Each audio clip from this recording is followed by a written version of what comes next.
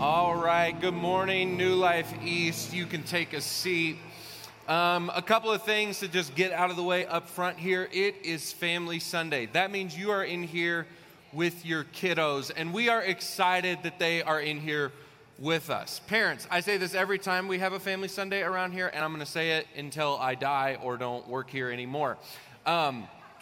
Your kids are not going to bother me in the slightest, okay? I know you don't believe that, but it's true. Now, if they show up on stage, that's a bit of a different thing. I don't need like a stage prop of a child today. But your kids, we know, are going to make noise. They're going to get up and run around. You're going to have them doing down and backs in the back of the gym to get energy out. Some of you are going to be walking around all over the building. There's going to be kids in the middle of the aisle. It's all good. Got it? You listen, look, this is what we do. Do you guys trust that? I'm not going to be bothered by it. So you guys can take a big deep breath. It's all going to be good, okay? Sounds good? Some of you who are younger parents, you're not sure if you can believe that yet. It's going to be okay, I promise. If you're a guest with us today, we're also super glad that you've joined us. It's a bit of an odd Sunday for you to be a first-time guest at a church. We normally have like full-fledged kids ministry. Today we just don't. We've invited the kiddos to be a part of what we're doing here in worshiping. And that's a value for us here at New Life Church, is that we take part in whole life discipleship. So our kids get to see us worship. They get to see us engage in the sermon. They get to see us take communion together. So that's what we're doing today. So we are going to continue, though, in a series. We're not going to stop just because kids are in here. We're going to continue in a series that we've been walking through in the book of Psalms, specifically a small chunk of Psalms, Psalm 120 through Psalm 134, called the Psalms of Ascent. And we're actually going to be in Psalm 126 today. So if you've been following along chronologically with us, you're going to notice that I'm skipping a couple. That's not because those Psalms are bad or I didn't want to touch them or anything. We only have so many weeks to get through all of these. So Psalm 126 is where we're going to be. And one of the things that we've said about these Psalms as we've walked through them is that they give us a picture, both historically, of the pilgrimages and the journeys that the people of God would take as they were scattered around the world, and they would make their way back to Jerusalem. So they see Jerusalem as this key place in their faith journey. They see the temple as the location where God is at least the closest to them in the Old Testament.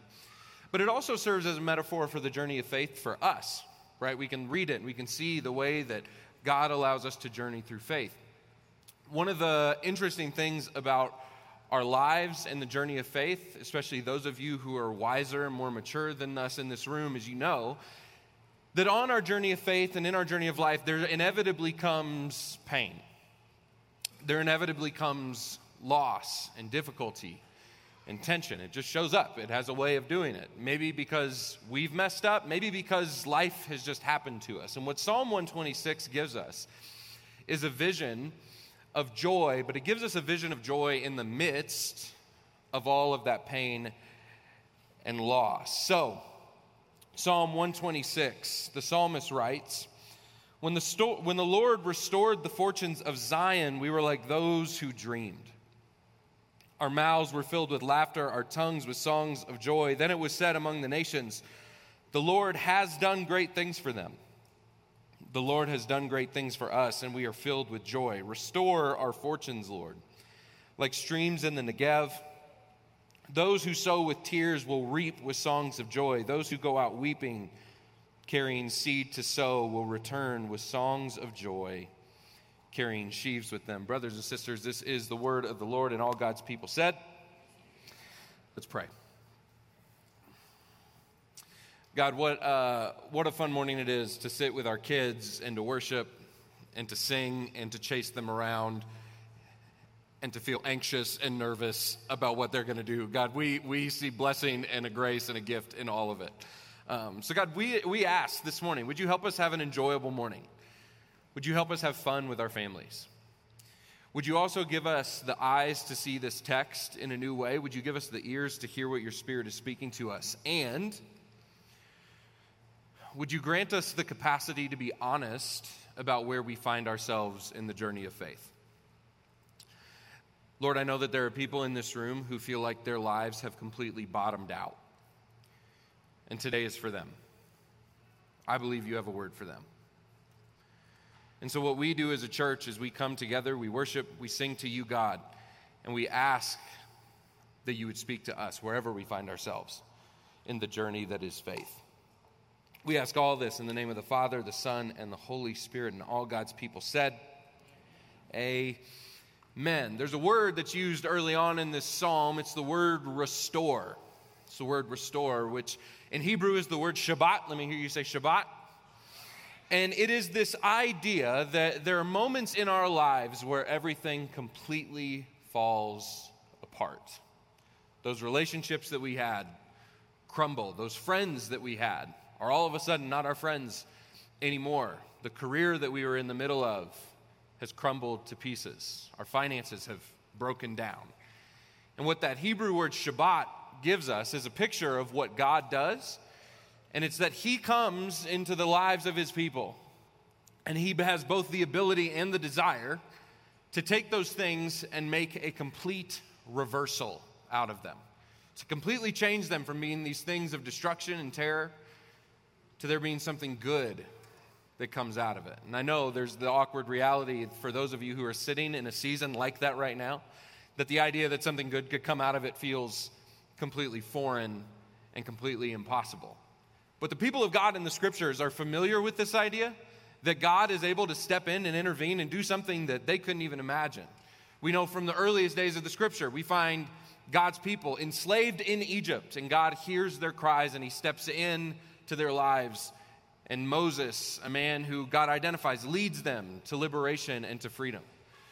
We also know that there are multiple times in the lives of God's people where they find themselves being ransacked and destroyed by some foreign military superpower, and not just like destroyed, but then kidnapped and dragged off into exile, into foreign lands, and they find themselves completely disoriented, completely confused. And what almost always happens in those moments is after a certain amount of time, prophets, priests, voices in the wilderness begin to show up and say that God is actually fully intending on restoring you to something.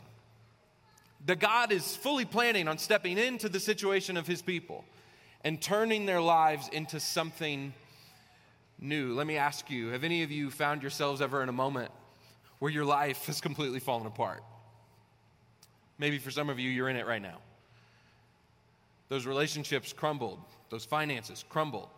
Your sense of identity, purpose, calling, whatever it was, has completely gone away. Some of you are in it now. Some of you can remember a moment when it happened in your lives, and you can even recall the way in which God did, in fact, show up and restore it. What I want to propose to you about Psalm 126 is that what it gives us is a psalm of joy, but it gives us a picture of what it looks like when God chooses to step into our lives and begin to restore things. The first thing that I think it recognizes up top when God begins to restore our lives is this, is that God restores our lives by reminding us how to dream again. This is not a Hallmark movie or a Hallmark card. Bear with me here. The psalmist, he writes in the very first verse, he says, when the Lord restored the fortunes of Zion, we were like those who what? Who dreamed. That word dreamed in Hebrew can also mean those who become healthy. In other words, it's healthy to be people who have the capacity to dream, to look beyond the spot that we find ourselves and to see a better and brighter future somewhere ahead. To dream is to be people who have hope. To dream is to be people who can look at the situations we find ourselves in and say, but there's something more on the horizon. Now, just by a show of hands here, I'm curious, how many of you would say, like, when you go to bed at night, you just never dream? It just never happens. You just go to bed, you just conk out. Yeah, a few of us in here, you just go to bed, you just conk out, it's dark, you wake back up, it's bright again, and everything is like back to normal. You just start the day over. Studies have been done. They say there's like chunks of people in the world that just never dream. They just go to bed, they never dream. Now, at the very least, they at least don't remember their dream, which we don't need to have a conversation about your memory capabilities in church today. But they say there are whole groups of people who they're unable to dream. At the very least, they can't remember them at all. Herodotus, who is an ancient Greek historian, he wrote a large piece of work called the Histories. And he concluded that at one point he came across a group of people. He says this, he said, the natives call this mountain the pillar of heaven, and they themselves take their name from it, being called Atlantis, or the Atlanteans. He's referring to, of course, the folklore of the lost city of Atlantis. Some of you remember hearing this growing up. He says this, he said they were reported to not eat any living thing, so they didn't eat any meat, and they were sad for it, and never to have any dreams. This group of people, they didn't eat meat, and they didn't dream. They didn't have bacon, and they didn't have hope. It's a hard life. He also says this about them, though, which is just fascinating to me. He says the Atlanteans had reputedly achieved great levels of spiritual, scientific, artistic, and technical success, and they stopped dreaming. Think about it. It's a society that has had so much advancement, so much technological moving forward. They have made a name for themselves, and they are secure just as they are. They don't need to think about a better future. They've discovered it. I would propose to you that this sounds a little bit like the modern world we live in.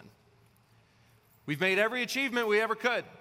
We've come as far as we can possibly imagine. We don't need to dream about a better future. We can create a better future right here, right now. And yet what the psalmist gives us is that God is in fact the one who can give us this vision of a better future.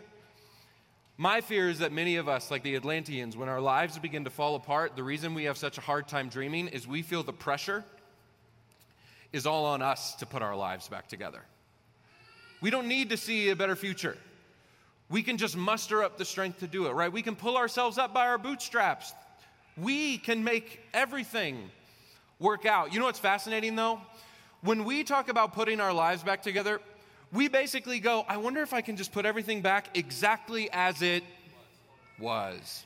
Can we just put it back together as it was, and then no one around me, none of my friends, none of my family will judge me. They won't know that anything was ever wrong in the first place. I remember when I was 16 years old, and my mom, the way she decorated, I don't know if my mom's watching this, so this is going to be really weird the next time I'm around her, but we're going to do some stuff. My mom, she decorated our house in a very nice way, but it wasn't really functional for a 16-year-old boy. So she would collect like china plates and all these like tchotchkes and stuff, and there would be like china plates hanging up on the wall. If you have china plates hanging on your wall, I'm not trying to offend you, but here we are. And when I was 16, me and a group of my friends were like hanging out at my house, and we're being 16-year-old boys, so we're like pushing each other and just like throwing each other around the house, because this is what boys do. And my friend Peter, we're in our dining room. Again, I don't know if my mom even knows this happened. She's going to find out now. He backed up into a set of these china plates, and one of them fell and just crashed into pieces. And Peter, purest soul in the world, begins to have a full-on panic attack. Full anxiety. I've just destroyed something in your home. What am I going to do? What am I going to do? Peter, he gets in his car, he drives to the nearest hardware store, buys every kind of glue he could find, drives back to my house. My mother is gone. He takes all the pieces of the plate, and for the next 2 hours or so, is just trying to piece it all back together exactly as he found it when he knocked it off of the wall. And every few minutes, he would look at me and be like, is this what it looked like? I'm like, dude, there's so many plates around this place. I don't know what that plate looked like. It's like, do you think the horse was like this or was it upside down? I was like, I don't know, man. He spent the next 2 hours, though, piecing it together. When he finally got it together, he glued it all back, and we put it back up on the thing. And I don't know if my mom has ever noticed. The truth is, though, when our lives fall apart and we think about having them come back together, the best any of us can imagine is things just going back to the way they were. Which, if we're honest, things probably fell apart because they weren't that great in the first place. That marriage that you were in, it wasn't like it just fell apart randomly. Your job that fell apart, you probably could have spotted it coming from miles away. See, the best that we can ever do is put things back exactly as we found them. But what God promises to do almost every time is to put things back together in a way far beyond what we could have ever imagined. To do something more beautiful than we could have pictured it. to do something more fruitful for our lives than we ever could have imagined. God invites us to dream again because when we dream, we can see His vision for what our lives could be. Not just a bad imitation of what it once was, but something brand new. What's interesting about when restoration begins to happen in this psalm and in the lives of God's people in the scriptures is that it almost always starts in these like prayer closet moments with prophets, in these private moments with priests. What I notice in the psalm is that restoration may occur in private, but it rarely remains private. Restoration may begin in these private spaces of prayer and conversation with God where He begins to reveal things to you. We see this all throughout the scriptures. When Daniel is in exile in Babylon, he receives a dream about what God is going to do. Joseph in the Old Testament receives a vision about a dream about what God is going to do with him and his family and his people. It's far beyond anything that he could imagine. All of the prophets, the prophecies that they eventually declare out in public, they start in these private moments where God reveals something special, something significant about what He is going to do. Look at what the psalmist writes, again, starting in verse 2. He says this, "Our mouths were filled with laughter, our tongues with songs of joy. Then it was said among who? The nations." Anytime in the Bible the words "the nations" are used, it's not talking about like God's people. Good, holistic, righteous people weren't recognizing this. Their enemies were recognizing what was happening. That somehow joy has come into their lives, God has begun to restore them, and even their enemies are noticing what is happening. The Lord has in fact done great things for them. Jumping to verse 3, the Lord has done great things for us, and we were filled with what? Joy. Catch this. What may have started in private has become so public in the restoration of God's people, of God putting their life back together, that their enemies, their friends, their relatives, everyone is beginning to see what is happening. And I think the psalmist gives us a hint as to why everyone is sort of like, hey, something's going on over there with those people. You know, they were kidnapped and dragged off to a foreign land, and yet God is restoring them. There's one thing that the psalmist points out is evident in the lives of these people, and is that in the midst of all of that chaos, in the midst of all of that brokenness, joy has found its way into their lives. Joy has found its way into their lives in the midst of all the chaos of what's going on. Colin, can you throw me that spray bottle that's down there? Or Gabby? She's like, I got one good arm left. Let me do something. In the midst of all of the chaos, they begin to find joy. Now, a thought is going through some of your heads, especially those of you who are in the middle of seasons or have just recently been in seasons where things have fallen apart. To talk about joy feels quite cliche, does it not? To say, hey, in the midst of everything that's going on with you, what you ought to embrace is some joy. And when people say that to you, you want to make hand signals at them that we can't make in church. Now, what you would actually prefer to do is to follow the advice of someone like Solomon in the scriptures. In the book of Ecclesiastes, it begins this way. Some of you know exactly what this is.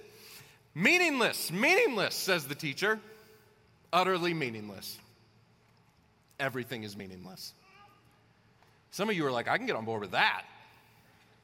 Meaningless. Life is falling apart. Meaningless. My relationships are breaking down. What's the point? My career has been disrupted. What's the point? Our finances are in the toilet. What's the point? It's a waste of time. Can I teach you something this morning? Is that okay? Am I allowed to do that? Some of you are like, no, I'd rather just keep doing this. The word meaningless in Hebrew is the word havel. Let me hear you say havel. And havel, while we have translated it in the English language to be meaningless, that's probably not the best way to translate it. That word havel actually in Hebrew better translates as the word vapor or mist. So what is Solomon actually getting at here? All of your life, from birth to death in the grand scheme of history, is like a mist. Life, right there. Life. right there. This thing is like fancy. I got this last night at Target. I'm like impressed with how the mist is coming out of this. Someone says every moment of your life is like a mist. So parents, when your kids are in your car and you're on a long road trip and they look at you and say, this is taking forever, just look at them and say, don't be dramatic. It's a mist. Solomon gives us a picture that your very life is nothing more than a vapor or a short breath, which means what you do with it is entirely up to you. What choice you make to do with it when that mist feels like it is complete chaos is your choice. And what this psalm and countless other psalms invite you to make with that choice is to choose joy. When your relationships are falling apart, joy. When your job has collapsed, joy. You only have a short amount of time in life, and you get to choose what you do with it. So New Life East, let me ask you, especially those of you that are in seasons like this, with what little bit you have, will you be cynical? Will you be pessimistic?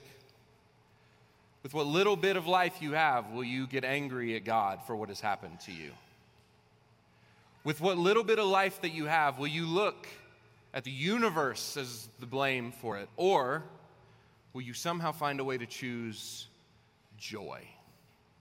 This is the great invitation of the Psalms over and over again, that even as your life has been dismantled and broken down and falling apart, is that you can still choose joy.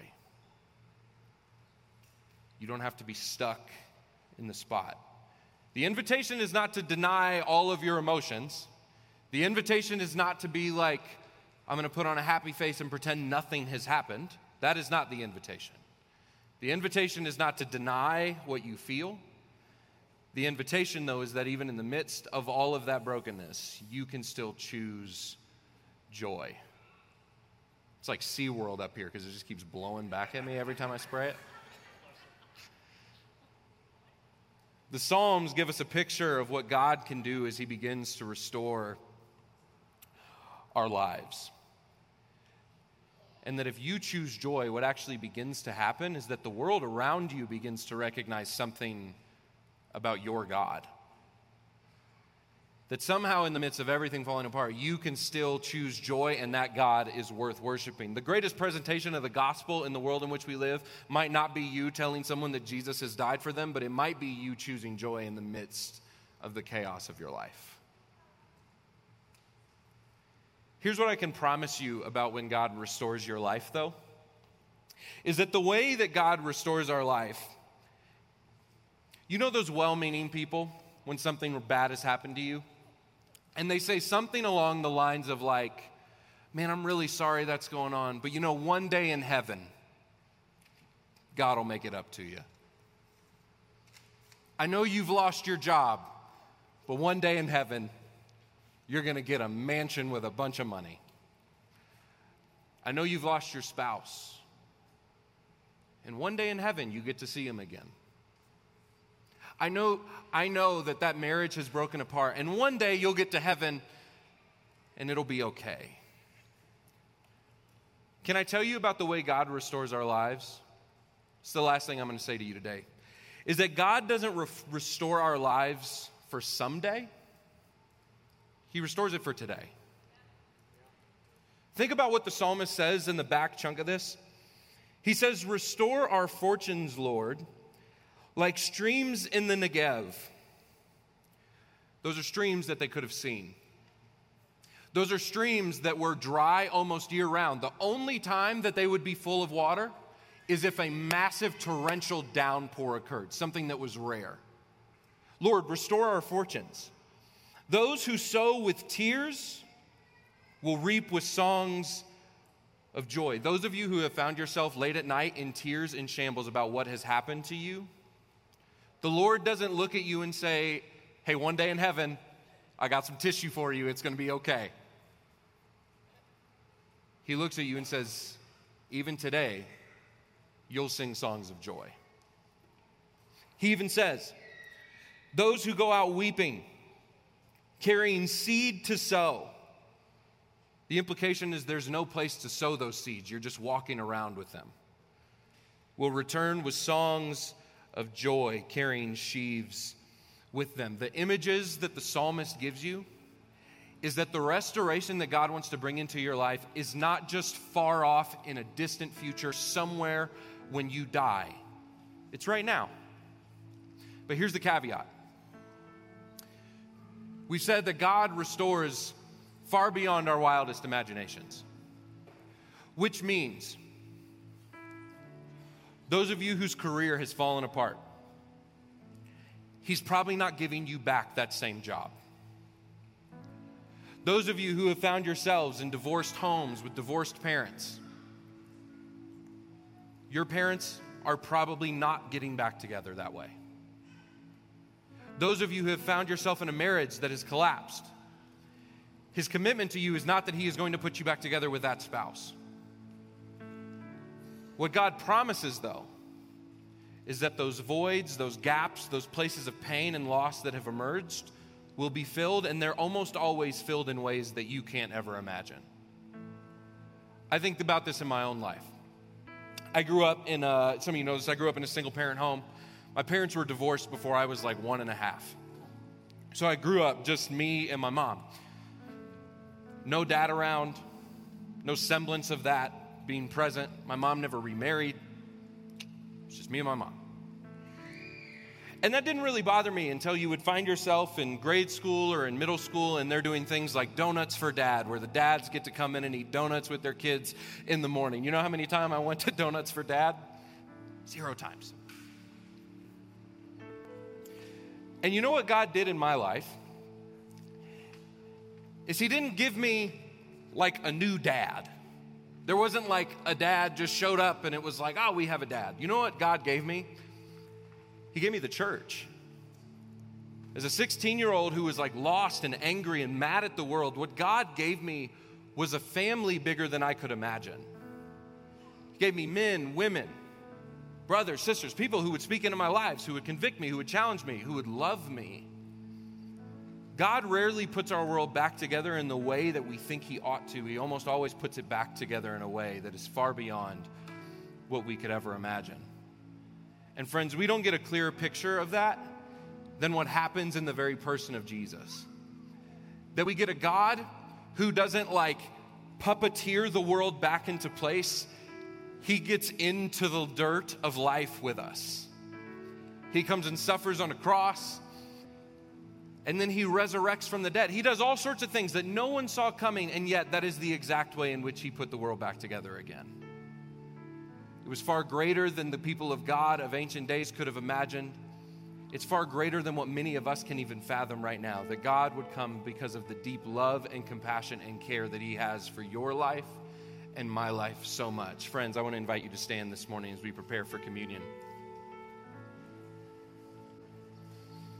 I remember on the night that Jesus was betrayed, He took bread and He broke it.